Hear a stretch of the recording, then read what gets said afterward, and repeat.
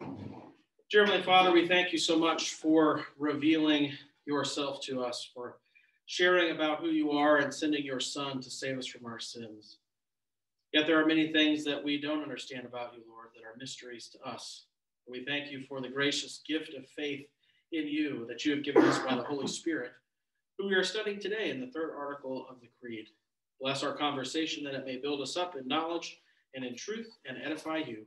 All these things we ask in the name of Jesus. Amen. Amen. All right.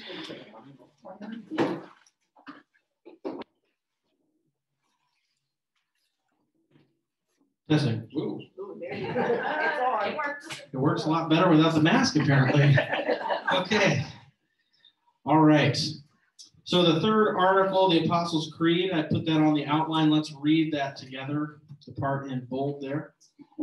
I believe in the Holy Spirit, the Holy Christian Church, the communion of saints, the forgiveness of sins, the resurrection of the body, and the life everlasting. Amen. All right.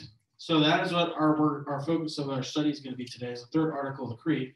Who is the main actor here? Holy Spirit. The Holy Spirit. Very good. And what would we say is the Holy Spirit doing?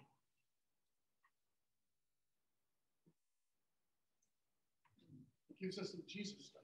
Ah, hey, somebody was listening to the sermon last week. Gives us the Jesus stuff, right? What happens to a human person when they're given the Jesus stuff? Creates faith, right? So we would say that they're justified by that faith in Jesus, and they now begin to live what? Sanctified life. A sanctified life. Very good, right? And so what the Holy Spirit does is creates faith, and then assists us in living the sanctified life, right? And so that's what we're talking about here, right? That's the Holy Christian Church, the communion of saints, the forgiveness of sins, and then the resurrection of the body and life everlasting, right? Okay, so let's open up our Bibles to John chapter 16. We're going to answer the question, who is the Holy Spirit? This may sound familiar to you. It was one of our readings last week. Anytime you're talking about the Holy Spirit, you're usually in John quite a bit.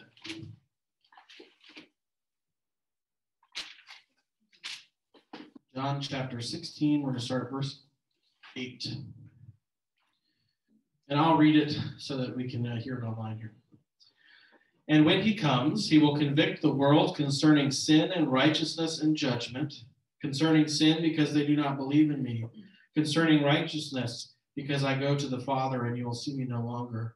Concerning judgment, because the ruler of this world is judged. I still have many things to say to you, but you cannot bear them now. When the Spirit of truth comes, he will guide you into all the truth. For he will not speak of his own authority, but whatever he hears, he will speak. And he will declare to you the things that are to come. He will glorify me, for he will take what is mine and declare it to you. All that the Father has is mine. Therefore I said that he will take what is mine and declare it to you. So who's the Holy Spirit? The declarer of Jesus to us. Yeah, the declarer of Jesus to us. Or in the spirit of today, he's one of the persons of the Trinity. Right? And that's an important reminder because, myself included, I think we often think of the Holy Spirit as like a force rather than a person emanating from the Father and the Son, which is not the way the Scriptures present it, right? That he's a fully representative person of the Trinity, right? And this is expressed when Jesus says that he's going to send. He doesn't say he mentions power on high, but then he gives that power on high a name. He says, "I'm going to send a what to you?" Helper. Paraclete. Paraclete, right? That's the Greek word there. Helper, right? Which means that it's a person, right? A being that's being sent, not just a force from God the Father and God the Son. All right. So I mentioned this in my sermon today, but when we say the creed, right? Notice here what we said. We didn't say, I believe the Holy Spirit, as if he's someone just telling us something, but we're saying that we believe in, right? And that word in is significant, right? So if I say, I believe Russ, what sort of situation would I use that sort of sentence in? I believe him. He's trustworthy. So if you're saying that, you're usually referring to something he said, right? But Russ says something and somebody says, "Oh, I believe him. I believe Russ," because he's not a liar, right? What's the difference between that and saying, "I believe in Russ"? You believe in his mission and in his vision and in his outlook and in his plans. Right. It's a much more encompassing way of saying it, right? Because then when Russ comes to me with something that I don't understand, I'm okay because I believe in Russ, right? So like with his kids, for example, if he's got to make a difficult decision and they're in a dangerous situation, they believe in him to take care of them. So even if they don't know what's going to happen, they're going to be looking to him, right? So it's the same with our faith in God, except magnified to an unspeakable degree, right? That we're not just believing the stuff he tells us about himself, but we're believing in him, right? That really is the gospel, right? The gospel isn't what Jesus tells us about, but it is Jesus, right? So it isn't just faith in what Jesus says, but faith in him that saves us. So I wanted to point that out because Luther had a little excursus on that that was I thought, pretty well written, of course. And he mentioned that, the importance of that word "in," right? And I thought that was worth pointing out. All right, now flip to John chapter 14. If somebody want to read verses 25 through 27. Yeah, I got it. And the question we're pondering while Bob reads this for us is, what does the Holy Spirit talk about? All this I have spoken while still with you, but the advocate, the Holy Spirit, whom the Father will send in my name, will teach you all things and will remind you of everything I have said to you. Peace I leave with you, my peace I give you. I do not give to you as the world gives. Do not let your hearts be troubled, and do not be afraid. All right, what translation are you reading from there? Oh, NIV. NIV, okay. No, that's fine. There's just one particular phrase that I really like the way they phrase it in the ESV. In verse 26, it says, "Bring to your remembrance all that I have said to you." Right, and so like that sentence there is part of our faith in the scriptures as being the word of God. Right, like sometimes the objection is, well, it's written by so many different people. How can it be God's inerrant word? Because of the Holy Spirit, right? He's going to bring to your remembrance. I like that phrase. Bring to your remembrance all that I have said to you. So perfect recall, as God intends it to be in that sense, right? So what does the Holy Spirit talk about?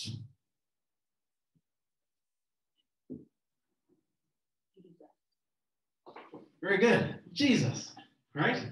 So that highlights right there the very first thing in 25. These things I have spoken to you, right? All the things that Jesus has taught his disciples while I am still with you. But I'm not going to be with you soon. So I'm going to send somebody, the Holy Spirit, the helper, with whom the Father will send in my name, and he will teach you all things and bring to your remembrance all that I've said to you. Yeah. This is a good time for a digression. Sure. It's always a good time for a digression. So these verses seem to make the Holy Spirit out to have, while eternal, like a temporal engagement with humanity that begins when Jesus ascends to the Father, essentially. That he lives forever, but we experience him here. Like Jesus says, I'll go and the Father will send him. So essentially they'll be replaced. Like we're not both here at the same time. Yeah, so that's one of the very interesting phrases here in John, because I think it's in 16, a little bit before we read before. Let's see. But that's how we experience Jesus too. Right. So here in verse 7 it says, "But if I don't go, or if I do not go away, the helper will not come to you." Right. Yeah. And the way that we typically understand that, here I'll read the note in my study Bible here. Wait, let me finish my digression. Okay, go ahead. So, and that's similar to how, Jesus, while eternal, he interacts with human history, at least as a bodily presence, for that 36-year period. Right. So, but one of my favorite, we sing it, the Psalm 51 verse where David says, take not your spirit from me. And the ESV actually says, take not your Holy Spirit from me. So David had this concept of the Holy Spirit, which when you read Psalm 51 or when you read the Holy Spirit as being essentially that who reminds us of what God has forgiven us, reminding us essentially our conscience, those kinds of things. Sure. That David is saying, please don't take your conscience from me. Don't make me a person that doesn't have your law written on my heart. Well, think about the definition I gave you, right? The Holy Spirit gives you the Jesus stuff. What was the Jesus stuff during Abraham's life? Looking forward. The promise, right? The promise of the Messiah. So really, it's not that the Holy Spirit wasn't interacting with us before, but now something new has occurred, and the relationship between the Holy Spirit and us is different, right? And it seemed much more selective before. Like, there was, the Spirit resting on King Saul for that little bit. And there, right. It was very selective, where now it seems like it's more, since the day of Pentecost, it was more general. It's shared with Jesus's church. Right. In a very general way, where I don't know that Spirit was shared with all of Israel in such a general way. It seemed very person selective. There are like the person selective instances, like Saul, as you mentioned, but I think we would say that it follows the pattern of the expansion of the people of God, right? So in the Old Testament, you'd say that the Spirit of God would be resting on David and God's people through their worship of God in the temple and their sacrifices and all those things.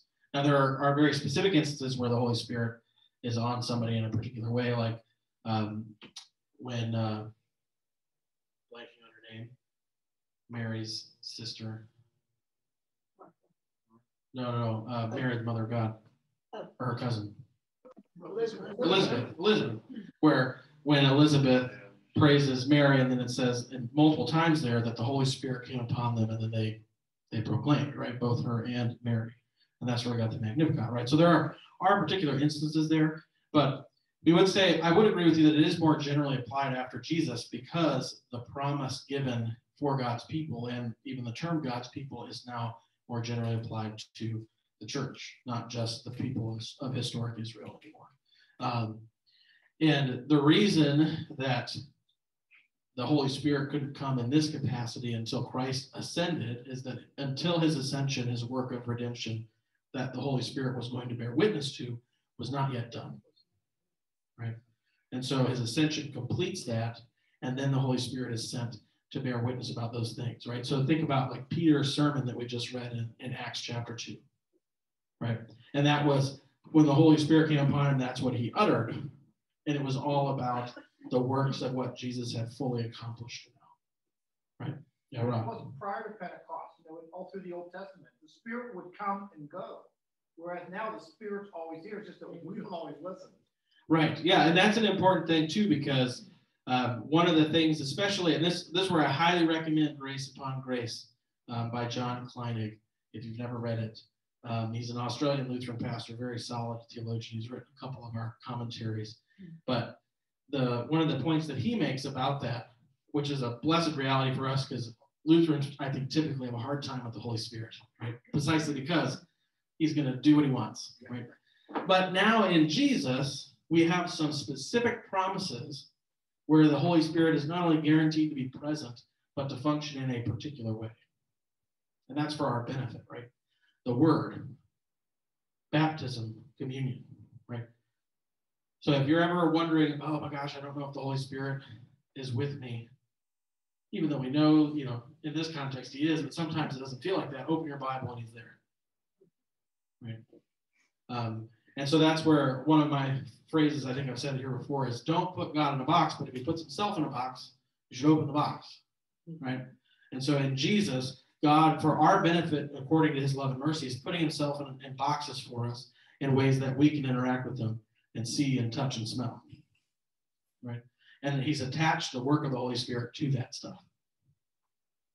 So which is why, like maybe today in worship, the style of worship today is not your thing and you weren't really feeling it, right? which is fine.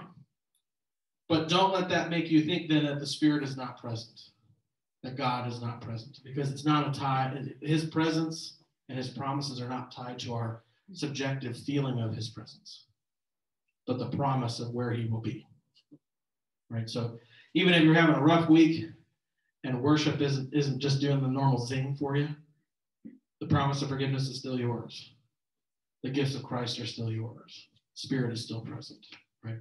And that is something of extreme comfort to us, right? And brought to us in ways that we can recognize, right? Precisely because it would be very difficult if the Holy Spirit is just going where he wants to go, because we have no way of knowing and grasping that. And part of that is his nature.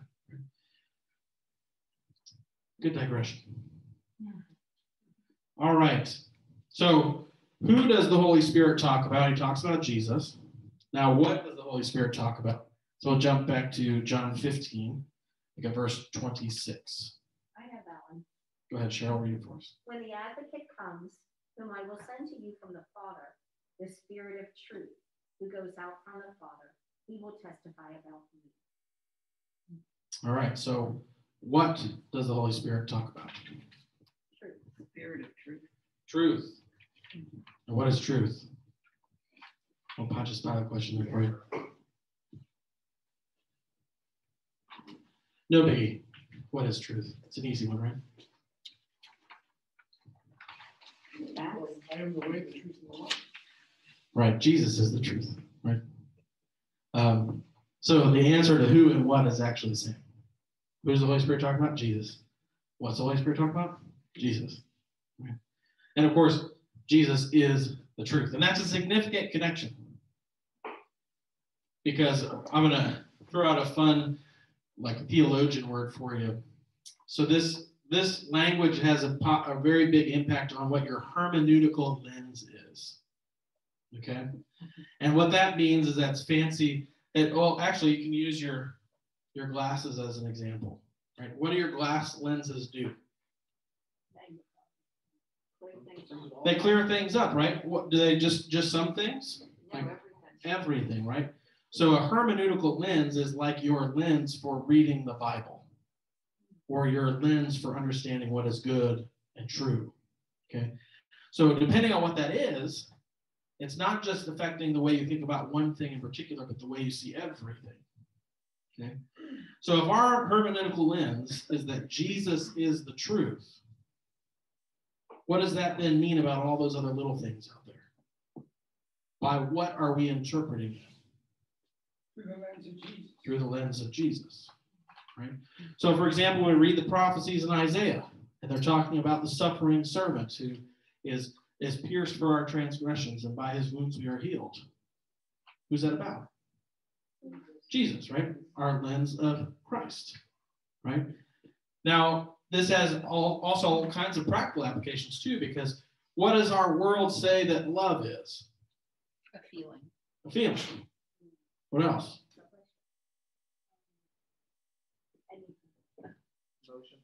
It's just a feeling, an emotion. It's like not objecting to anything about the person, right? You're just beautiful the way you are, or you're loved as you are. And if our hermeneutical lens is Jesus, what's our response to those kinds of things? That ain't the way it is. That's not true. That's not the truth, right? Because our truth is Jesus. And what does Jesus say love is? Love is patient. Love is kind. Right, you got 1 Corinthians 13, right? And so, like, I think when I preached on this, maybe, I don't even know how many weeks ago now, it's all running together in my head. But agape, right?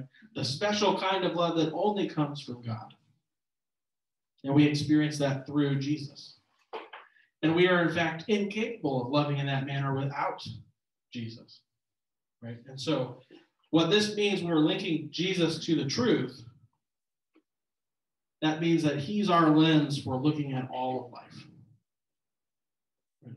And that, I think, is very helpful in clarifying the way that we approach certain practical situations in our world, because what you're essentially doing is imagine that you're walking around with a Jesus-shaped lens on your face, and everybody else is walking around with their own lens. Maybe their lens is a football, or maybe their lens is Joe Biden or the government, or maybe their lens is sport of any kind, or their family, or whatever it is, right?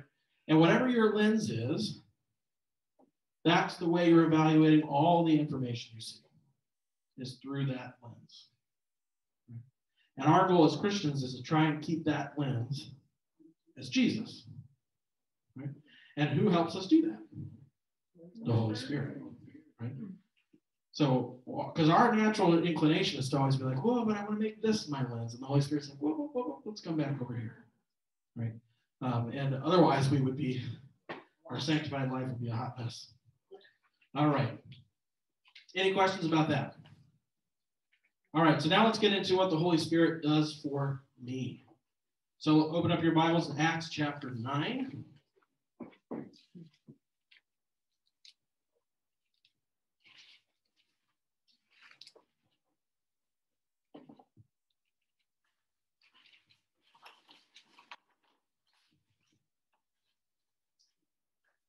All right, Acts chapter 9.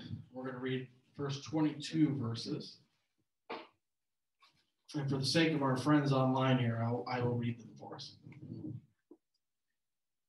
But Saul, still breathing threats and murder against the disciples of the Lord, went to the high priest and asked him for letters to the synagogues at Damascus, so that if he found any belonging to the way, and the way was the early term for the Christian faith, the followers of Christ, if he found any belonging to the way, men or women, he might bring them bound to Jerusalem. Now as he went on his way, he approached Damascus, and suddenly a light from heaven flashed around him, and falling to the ground, he heard a voice saying to him, Saul, Saul, why are you persecuting me? And he said, who are you, Lord? Now notice there, right, what does he already call the voice? Lord. Right, even before he knows who he is. So this always sort of reminded me that, like, when you're in the presence of God, you know it. He doesn't have to explain who he is.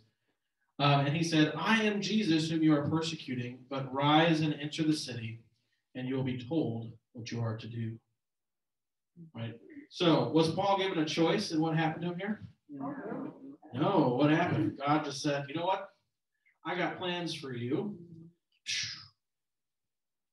And go in the city and wait, and I'll tell you what you're going to do next. Right? Wasn't that a pretty sobering reminder who's in charge? It doesn't seem like he accepted Jesus into his heart. Yeah, Russ made the point. It doesn't seem like he accepted Jesus into his heart. Yeah, right?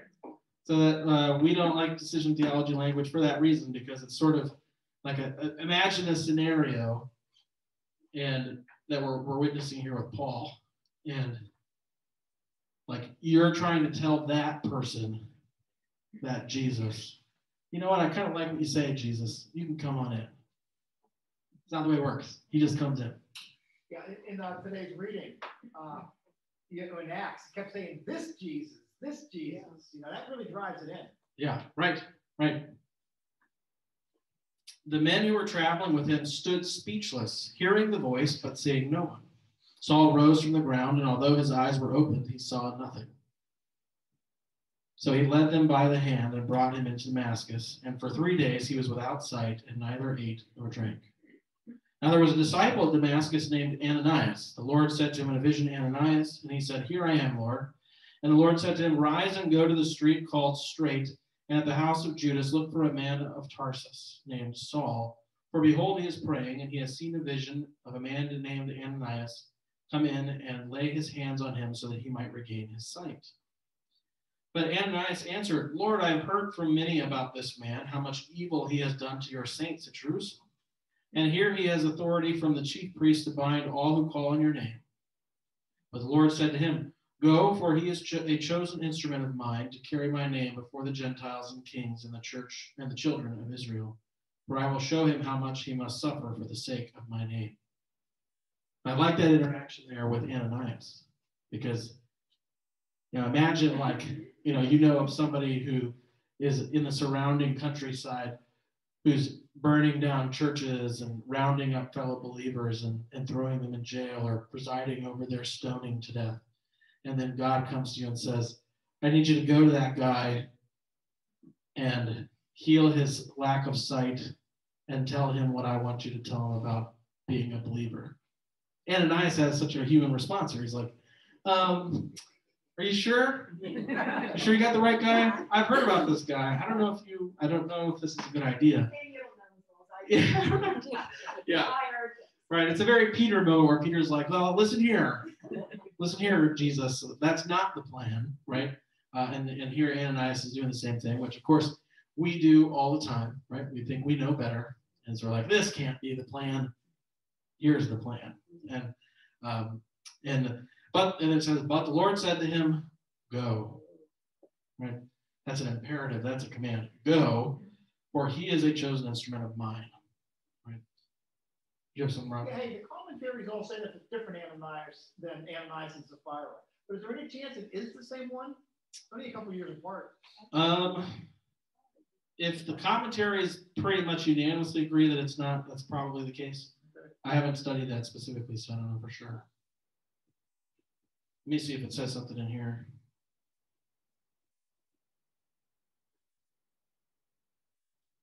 It doesn't mention it in the notes here either.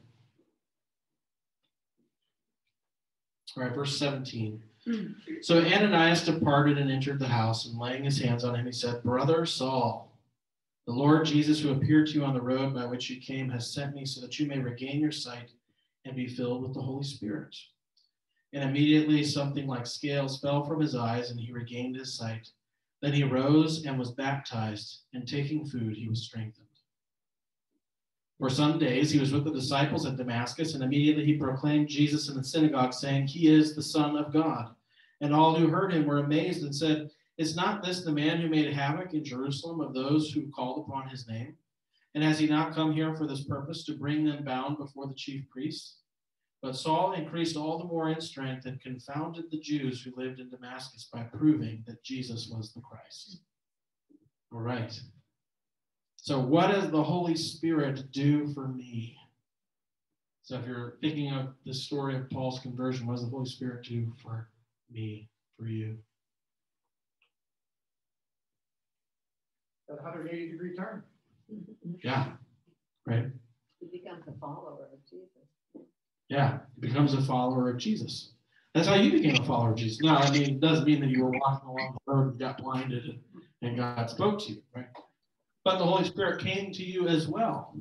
And I don't think it's an accident here with the vision and the sight stuff that's going on. Right? That's very intentionally been added as part of that dynamic of the Holy Spirit, right? But one of the things that we would say is usually attributed to the Holy Spirit is vision. We now see things as they really are, right? And so here in these verses right next to each other, Brother Saul, Lord Jesus, who appeared to you on the road by which you came, has sent me so that you may regain your sight and be filled with the Holy Spirit. And immediately something like scales fell from his eyes. I have a question about free will here. Paul could Paul have made a sinful decision to not be the Lord's instrument? And the reason why I'm asking is that there is a sentence in the King James and the New King James Version that all the other Bibles seem to eliminate in verse 5 about, it's hard to be against the goads, which is a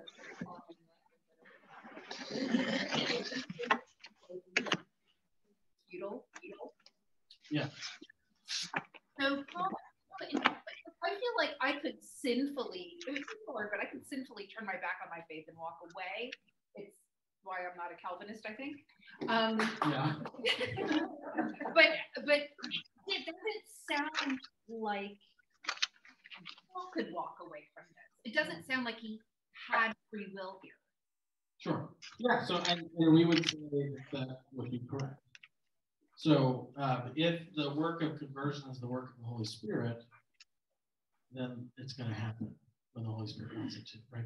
Now that where we really differ from the Calvinists isn't necessarily the acceptance or the rejection at the outset, but like, could you turn away later? Could Paul have turned away later? I suppose it's a possibility, but like, there's also some unique aspects to Paul because he's being called specifically as an apostle, Right. So like here, when Ananias sort of pushes back against God's plan here, he doesn't just say, I'm like calling him to be my own. He says, go, for he is a chosen instrument of mine to carry my name before the Gentiles and the children of Israel. And he's going to learn how much he has. Yeah, exactly. Which is an interesting So he didn't really have a choice in this moment. This was his everything right now. Correct. Right. He had no choice, right? So free will is an interesting thing because we don't have it, right? And we like to think we do, right? So, and this could be a whole Bible study series. We could do bondage of the will at some point if people want to, which is Luther's big writing on that, because there was a big argument between him and Erasmus on this issue of free will. It's an argument that still goes on. That's all the decision theology stuff, right?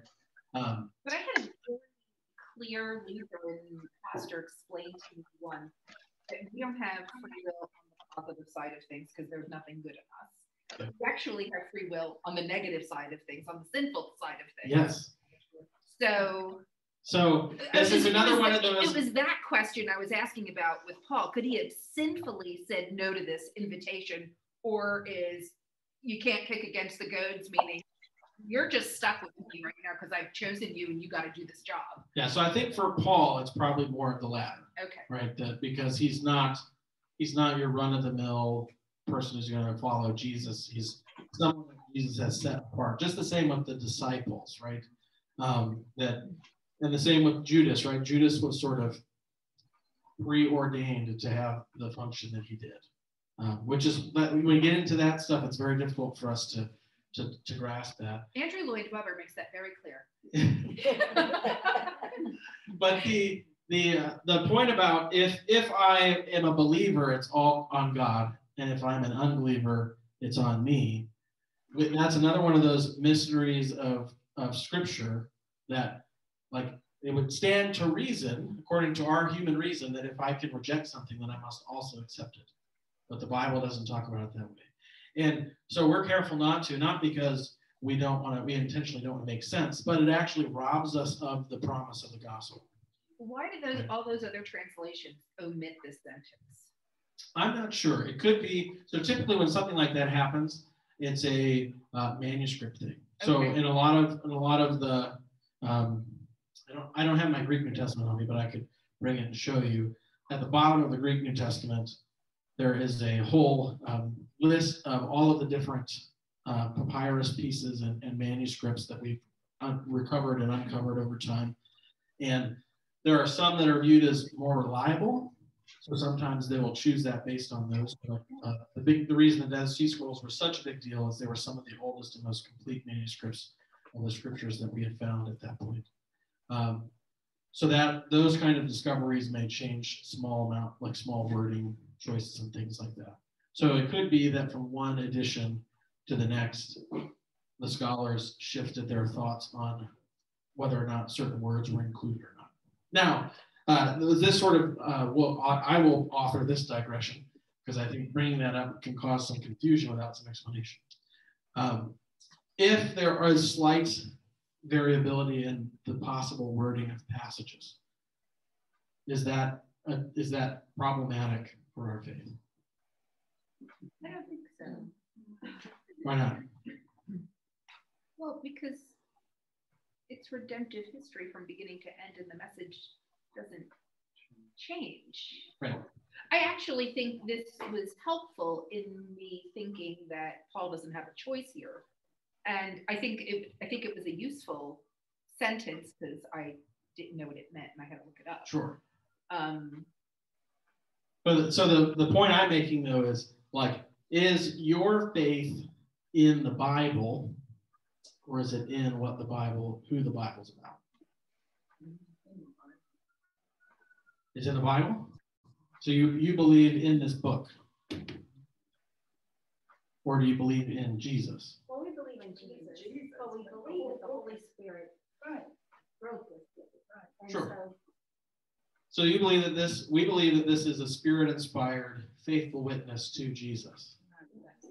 Right. So what about the little words here and there that get shifted around and changed them from time to time? I like to think that this version gives you another angle of looking at the same thing. Sure, sure. So we in our tradition, and I think we're one of the last remaining denominations that actually require, if you're going to be a pastor in our church, you have to pass proficiency in Greek and Hebrew. You have to pass proficiency in biblical Greek and biblical Hebrew. And then you don't even get credit for them. It's in there. They're pre-required courses. So we do take a lot of effort to figure out what exactly God's word says. Right? Is this really the last denomination that looks at it that way? I think so. I mean, when I was in St. Louis, our Greek professor was the teacher at the Catholic Seminary. And it wasn't a required course for them. It was a recommended course. And they would have been probably one of the only other remaining ones that would do that. So there may be some really particular Orthodox groups that might still, Well, but as far as I know. Some of the other little guys. Well, maybe Wisconsin Synod does too. Yeah. I meant more like, I guess I should specify more like conservative biblical Lutheran approach. But the point I'm making is like if let's say like there's some contestation about the end of Mark, right? That there's a bunch of verses added to the end of Mark that aren't in some of the really early manuscripts, right? So is it a huge deal whether or not those are included? And one of those verses is that one of the baptism verses, right? Those who believe and are baptized shall be saved.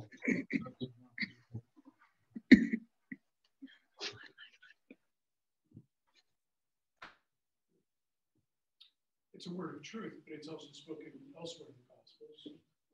Right. So one, it's not a huge deal to us because we believe that the scriptures are all run through the lens of Jesus, right? So if one thing drops away, it's not going to get rid of the whole teaching of it. But two is like our faith is in the Word made flesh, Jesus, right? So if the man-made translations of the text vary bit to bit, it really doesn't bother us that much because the book of the Bible, this Lutheran Study ESV, doesn't save you. Jesus does, right? And that's a key. The reason I pointed that out is if you're like a really hardcore Christian fundamentalist on the evangelical side of things, these things are a massive deal because they typically put their faith in the Bible below their faith in, like it's more a foundation. They believe in Jesus because they believe in the Bible, right? And maybe that's not a conscious thing, but that's when, if those slight variations really like cause your faith to be rocked, it's because you believe in Jesus because of the scriptures, not you believe in the scriptures because of Jesus, right? And this goes back again to that inward, right? Faith in God, right? That this whole thing works the way he wants it to. Even if, we start thinking about some things and your brain just starts to get scrambled because it's too big of a thing to contemplate. Yeah, Bob, you had something? I was just saying, the world, you could destroy every Bible, every monument, but Jesus is the Word. So, granted, we're blessed by having the Bible. But and he would come up with some other way, right? He'd either preserve his word, right? So has anybody seen the movie The Book of Eli with Denzel Washington? So in the Book of Eli, I don't want to ruin it, but basically it's a post-apocalyptic setting, and there was a big war. They don't say much about it, but the war was fought over ideology. And so one of the things that happened as a result of it is all the Bibles in the world were burned, except for one, right? And the main character hears a voice who reveals the location of this last remaining Bible. And there's some really cool twists and stuff, but it's basically a journey of this person who you wouldn't expect to be able to succeed in their journey, who ends up succeeding and then preserving God's word. Right? So he could go about that route, right? I mean, he's the same God that basically busts into Saul's life and is like, I got plans for you. Too bad. You're going, right? He can do all that stuff too. And even if all the Bibles were gotten rid of, he would come up with some other way, right? That's sort of my point there, is that our faith is in the God of the Bible, not the Bible, attesting to God. Right? Now, it's not mutually exclusive, but hopefully you kind of get what I'm saying there, right? The prime foundation is God, and then the Bible's faithful witness to him, not prime foundation is Bible and then God. Yeah. I have a question back to Saul. Yeah. God was all knowing, and he knew that Saul couldn't resist him. Wouldn't that Saul had no choice? Like you're talking about, he might have decided not to do it, but since God's all knowing, he knew he was going to do it. But the call isn't always irresistible. Like, look at the rich young ruler. He Right. was able to walk away. Yeah. Yeah. So This call was irresistible, which is what I think. I think that's what the words mean, was that this call was irresistible. I don't think all calls are. Right. So, and that's another one of those mysterious teachings of Scripture, is that, like, why would God allow us to, like, having had faith in him, to turn away from it? Yeah. Because it doesn't make sense that we would be able, not only like that we ought to be able to do that, but that we'd even be capable of it. Yeah, but you don't want to be married to a woman that you have to hogtie to stay married to you. Right. So that's one of the arguments, right? Is that, like, God doesn't want an action figure relationship with us, where he's just like, pulling all the strings and moving your arms and legs to every little whim that he wants, right? He wants an actual relationship with us.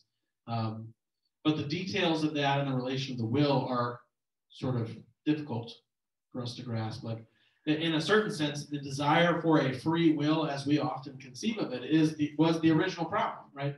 Our understanding of free will is, I can make my own choices. And usually when people are like defiantly proclaiming that, they're not talking about Captain Crunch or Fruit Loops, right? They're talking about what I want to do with my life, who I want to love, who I want to spend my time with, all that stuff, right? And the defiant, sinful human spirit is, these are my decisions. I'm going to make them and live the way I want, right? That's not what Adam and Eve were doing in the Garden of Eden prior to the fall. That is what happened in the fall, right? That was the original temptation. You could know good and evil and be like God, except there's one problem. We're not God, right? We're not equipped to handle such decisions, as human history clearly attests, right? In our own lives. So, those are the, like, free will and predestination. We'll get to predestination here a little bit today, but those, we could do 8 weeks on that easy. Okay, so I wanted to put this excerpt from Luther's Large Catechism in here on the outline. You and I could never know anything about Christ, believe in him, or have him as our Lord, if the Holy Spirit did not offer it all to us and plant it in our hearts when the good news is preached. The work has been done. Christ has won the treasure for us by his suffering, dying, and rising again, and so on. But if this work stayed hidden and no one knew about it, it would all be for nothing and no good to anyone. God in his word publicized and proclaimed, and has given us his Holy Spirit to bring this treasure, this rescue, near to us and make it ours. So to make us holy means the same as to bring us to the Lord Christ, to receive the good which we could not get on our own. Right? So this was something that there's a class at the seminary called Lutheran Mind. And essentially the theme of that class is, if you think you're Lutheran, come and see, right? And then basically this is a class that's going to examine all the really difficult adherences to our confession that really cause a lot of people problems. And this is one of them, that when it comes to your conversion, free will is not involved. It's all the work of God, which means, like, one of the guys who really struggled with this for a while, literally used the phrase, so I just get like hijacked by the Holy Spirit. But essentially, yes, right?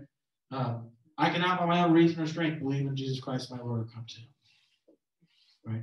But he has called me by the gospel, right? So that was sort of the point I was making in the sermon too, that it isn't actually our job to do what we're doing here and explain this stuff to non-believers. I mean, imagine me trying to tell you any of this stuff if you're somebody who doesn't believe in God and Jesus and the Holy Spirit. You're going to be like, I don't care about that. That's all based on this big assumption that I disagree with. Right? So what is our job to do? It's all about Jesus. Yeah, right. And what are we doing when we do that? We're bringing the Holy Spirit to bear through the means which God has given the church in order for us to do that. Right? Now, we talked about this, I think, a couple of times before. Can the Holy Spirit come to people in other ways? Sure, he's God, right? He can do whatever he wants. But he's given the church specific means by which to do that. Right? by the word in the sacraments. And so that's what we do. So when you run into an unbeliever in your community, in your work life, in your home life, whatever, your job isn't to explain the finer points of doctrine to them, and even if sometimes that's what they want to talk about, right? You just respond with, hey, did you know that God loves you? And he loves you so much that he sent Jesus to pay for all the wrong things you did? It's a free gift. It's yours. Right? And then you just let it speak for itself. Right? That's one of the promises in Isaiah that I cling to when I preach, right? That when God sends his word out, it's going to accomplish the thing for which he sends it. It's not me sending the word out. It's not accomplishing what I want it to do. It's accomplishing what he wants it to do. Right? And so then my faith in him becomes very important because I don't know how that works. Right? When I'm preaching up there, how many people's hearts can I see and know? Yours. Mine. Right? That's the only one I know. Right? And it's a good thing for all of us that we don't know each other's hearts, by the way. Right? Because the only person with enough grace and mercy to handle that is God. Right? So I don't know how that works, but I trust in him that even if I screw up, because I'm just a normal human person, or say something in a weird way that's hard to understand, that he's going to take care of it. Now, that's not an excuse for us to be like, well, it doesn't matter what we do. It's not even work on it, blah, blah, blah, blah. But like it is meant to be a promise that relieves you of a burden that is not yours. Right? So, and I've noticed this sometimes. I'll talk to people after a service, and they'll say, "Oh, Pastor, your sermon was great today. I love it when you said this." And I'm like, I don't think I said that. Right? And what I think that often isn't that the person was deaf or something. It's that, like, the Holy Spirit gave them what they needed to hear because he can see in their heart and know what they need to hear. Right? Now, it's usually related to what I'm talking about. It's not something totally out of left field, but it's not exactly what I said. I mean, think about that. We can all read the same sentence and come up with like 17 different things as what that means, right? So that process of ascertaining meaning, we believe, is guided by the Holy Spirit in the context of preaching in a church. And it has to be. Otherwise, what's going to protect us from like our sinful flesh just taking a meaning and running with it? And sometimes it happens, right? Because we reject what God is trying to show us, which then gets back to the free will stuff. So if you're interested in free will or predestination and that stuff, let me know and I'll make sure it gets in the rotation starting in the fall. Okay, what time is it? 5 after 12. Oh my goodness. All right, as per usual, we're not going to get anywhere near the end of our outline. Okay, let's do this last one here. What do the scriptures tell us about who does the work of faith? We're going to be page 206 in your catechism there. And then those scripture references. So I'm going to look up 1 Corinthians 2:14. And then somebody else, 1 Corinthians 12, verse 3. I have the first one. Go ahead and read it. That's why only someone who has God's Spirit can understand spiritual blessings. Anyone who doesn't have God's Spirit thinks these blessings are foolish. All right. So, without the Holy Spirit, they're not going to understand the blessings of God, right? Okay, and then 12, verse 3. Somebody got that one? Or it's in here in the catechism. Oh, wait. 1 Corinthians 12:3 is right in our book. You want me to read that one? Yeah, I might have mistyped that. It might be 12:13. I think it is. It says 1 Corinthians 12:13. Yeah, go ahead and read that. In one spirit, we were all baptized into one body, Jews or Greeks, slaves or free, and they were made to, and they were made to drink of one spirit. Okay. So what do these verses tell us about who does the work of faith? Lord. The Lord does. Very good. All right, then Ephesians 2, 1 to 10. And then this will be the last one this letter B will be the last thing we talk about today. Sorry, but with the mask also off, I think I'm like Garrison Keeler over here. What did you say? Ephesians 2 what? Ephesians 2, we're looking at verses 1 through 10.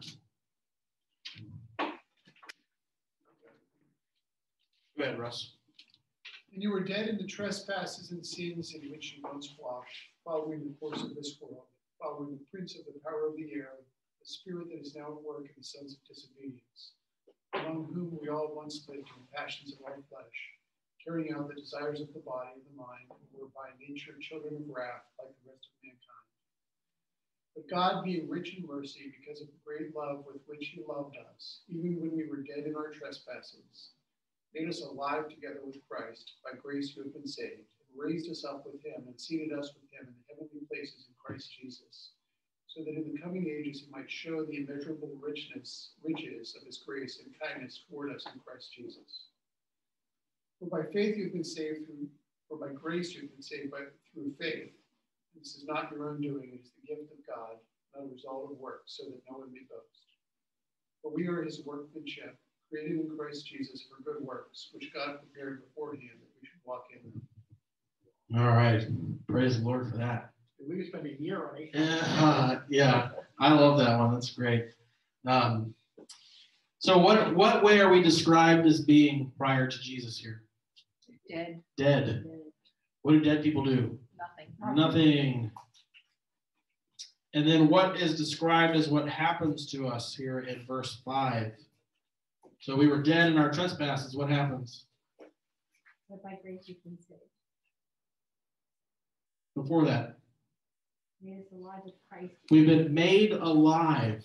Okay, so then in English, we would call that's the passive voice, right? So something is being done to you. That's why if we're not making ourselves alive, we're being made alive, right? Which means it's something that is not being done by us, it's happening to us, right? And here, so the language is very clear that who's doing the work of faith and in this new life is God, right? Through Jesus and the Holy Spirit, right? And so the work of faith is not your work. Now, why is that important? So one of the images I like to use is, let's say that the relationship between you and God is represented by a 100-link chain that ties both, like from your chest to his, okay? And sin comes along and breaks that chain. Okay? Our relationship is no longer right with God. In order for it to be restored, Jesus comes and he restores it. Now, we hold that he restores the whole thing on his own without any of our help, right? Because we're dead, right? And we're being made alive. Now, if any part of that has to be made by me, whether it's 50 links or 1 link or like an eighth of 1 link, what's the problem? Faith plus works. Do what? It would be faith plus It's works. faith plus works. And we're talking about justification here. And that then automatically casts doubt on the whole enterprise because I'm responsible for some small part of my salvation. And if that's the case, I can never really know for sure. Although that last line of that Athanasian Creed Thank you. feels Was that what you're gonna ask about? vis-a-vis this. Thank you. Because that's why I said to Pastor, I need to talk to you about this. So we talked about, we actually had a pastor's confession study, and we ended up talking about the Athanasian Creed this past Tuesday. And what we understand there is, remember our Jesus hermeneutical lens, right? What are, when we read those who have done good, who are those who have done good? Those who have heard the word. Huh? So those are There's nobody? Those are the fruit bearers that believe and bear good fruit, maybe. Like, Yeah. I could put carrots in and asterisk that, but the main plain reading of those words is yucky. Well, so, but then, I mean, those are. That's my technical opinion. It's well, but that's basically the rewording of the sheep and goats text, right? Because it says the same thing, right? So we understand. So one of our methods of scripture is scriptural interpretation, is that we let the clearer text interpret the unclear text, right? So, for example, when James says faith without works is dead, we understand that in light of like the 100 other places where faith is clearly not a work, right? And so faith without works is dead is understood in that the works of faith are the bearing of the good fruit, right? And I don't think that imagery is accidental either, right? What bears good fruit? Living trees. A living tree. How does the tree become alive? It's made alive. It's made alive, right? So when we see the phrase, those who have done good, is there anyone that's done good? Jesus has. And what do you have? The Jesus stuff, right? That includes his perfect righteousness, right? So that's what that means. So we do good by virtue of wearing that robe. Yep. And James is not. It's a lot of asterisks and carrots you have to put in that sentence. Well, I think it's also because the language in general of that is not modern Western style. And it's very philosophical. I mean, basically because it's, like I mentioned in my sermon, it's a human wording trying to describe things that are really indescribable by our own words. I was just saying, we bring to advantage of, that's our understanding of how theology of the world is, right? Good people go to heaven, bad people go to hell. Who is good, who is bad, well, weigh your deeds, whatever. And so it feels like sanction of that when we know it's totally different because it's put onto the theological framework of the Trinity. But it still feels like that's what the world says. Good people go to heaven, bad people go to hell. Right, which once again points back to the importance of my hermeneutical lens being Jesus. Like Jesus is the one that's defining good and good works, not me or the world, right? Me and the world want to say, well, you help that little old lady with her groceries across the street, and you say nice things to people, and you go to mission trips and all this other stuff. Those are the good works that get you saved, right? That's our natural inclination, right? But Jesus bursts into history and says no to all of that, right? And he doesn't say no as in like that's totally wrong-headed to think that way, but it's no longer the way by which you are going to be justified. I will fulfill that path because you can't.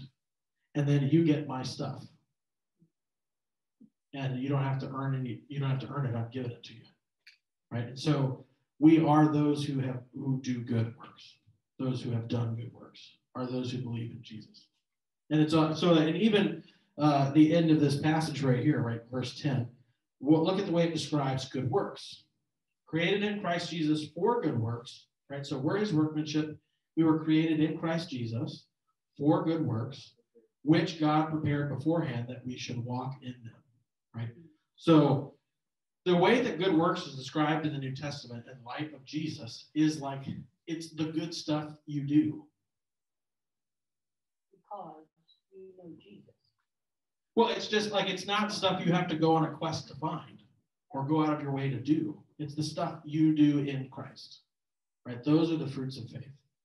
So I sort of used this example, I think it was last week, about the difference between like a family where the parents stayed home from a mission trip and spent devotional time with their kids and taught them about Jesus versus going on a mission trip and building houses for somebody. Who did the better thing? Right? Who did the good work? Okay, right? In one instance, there's a possibility for good work. Is it good work to, as motivated by the gospel, to go and help people in need? Of course it is, right? It's not a guaranteed good work because you could do that without ever demonstrating Jesus or saying anything about Jesus. Just show up, build something, and leave. But it's a guaranteed good work if you're following the fourth commandment, right? So, and I'd say that not to say there's a mutual exclusivity there. There isn't. But to say that we have to be careful what we define as good. It has to be what God defines as good. And Jesus, I mean, what Jesus comes in and does totally redefines all that stuff. Right? He even does that with the law. He says, well, you think you kept the fifth commandment because you just haven't murdered anybody. Let me tell you. Right? And so that's why that lens needs to stay Jesus.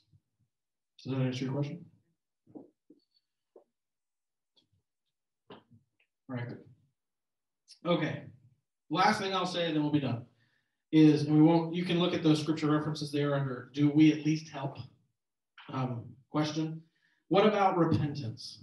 And I felt the scriptures really were pushing me on this in the text for the sermon the last couple of weeks to remind myself, and by virtue of the text, everyone else, that repentance is not something I do. Because I fall into the temptation of describing it that way, as do many people, right? that repentance is part of what the Holy Spirit does. Remember that first passage we read from John 16. What is the Holy Spirit going to do? He's going to come and convict the world according to sin, righteousness, and judgment. Right? So that conviction, that contrition, is the work of the Holy Spirit guiding you to confess. So that, the metanoia is not my work. Right? Okay. Any last questions about that? All right, well, thanks for sticking around. We'll close with a word of prayer. If you didn't get to participate in all of these, we're going to be posting them online probably over the summer here on our YouTube channel, so you'll be able to watch from when we started with the 10 Commandments and God. So, all right, let's close with prayer. Dear Heavenly Father, we give you thanks that despite our being dead in our trespasses and sins, in your grace and mercy, you made us alive in Jesus. Help us to find comfort and assurance in these promises that you have done all this work for us and given us your stuff freely as a gift, your faith, your righteousness, and a right relationship with our Heavenly Father. Be with us throughout this week and in the summer time. Help us to be faithful witnesses to you and give us utterance as you bring people in our path who we need to point to you. All these things we ask in the name of Jesus. Amen. Amen.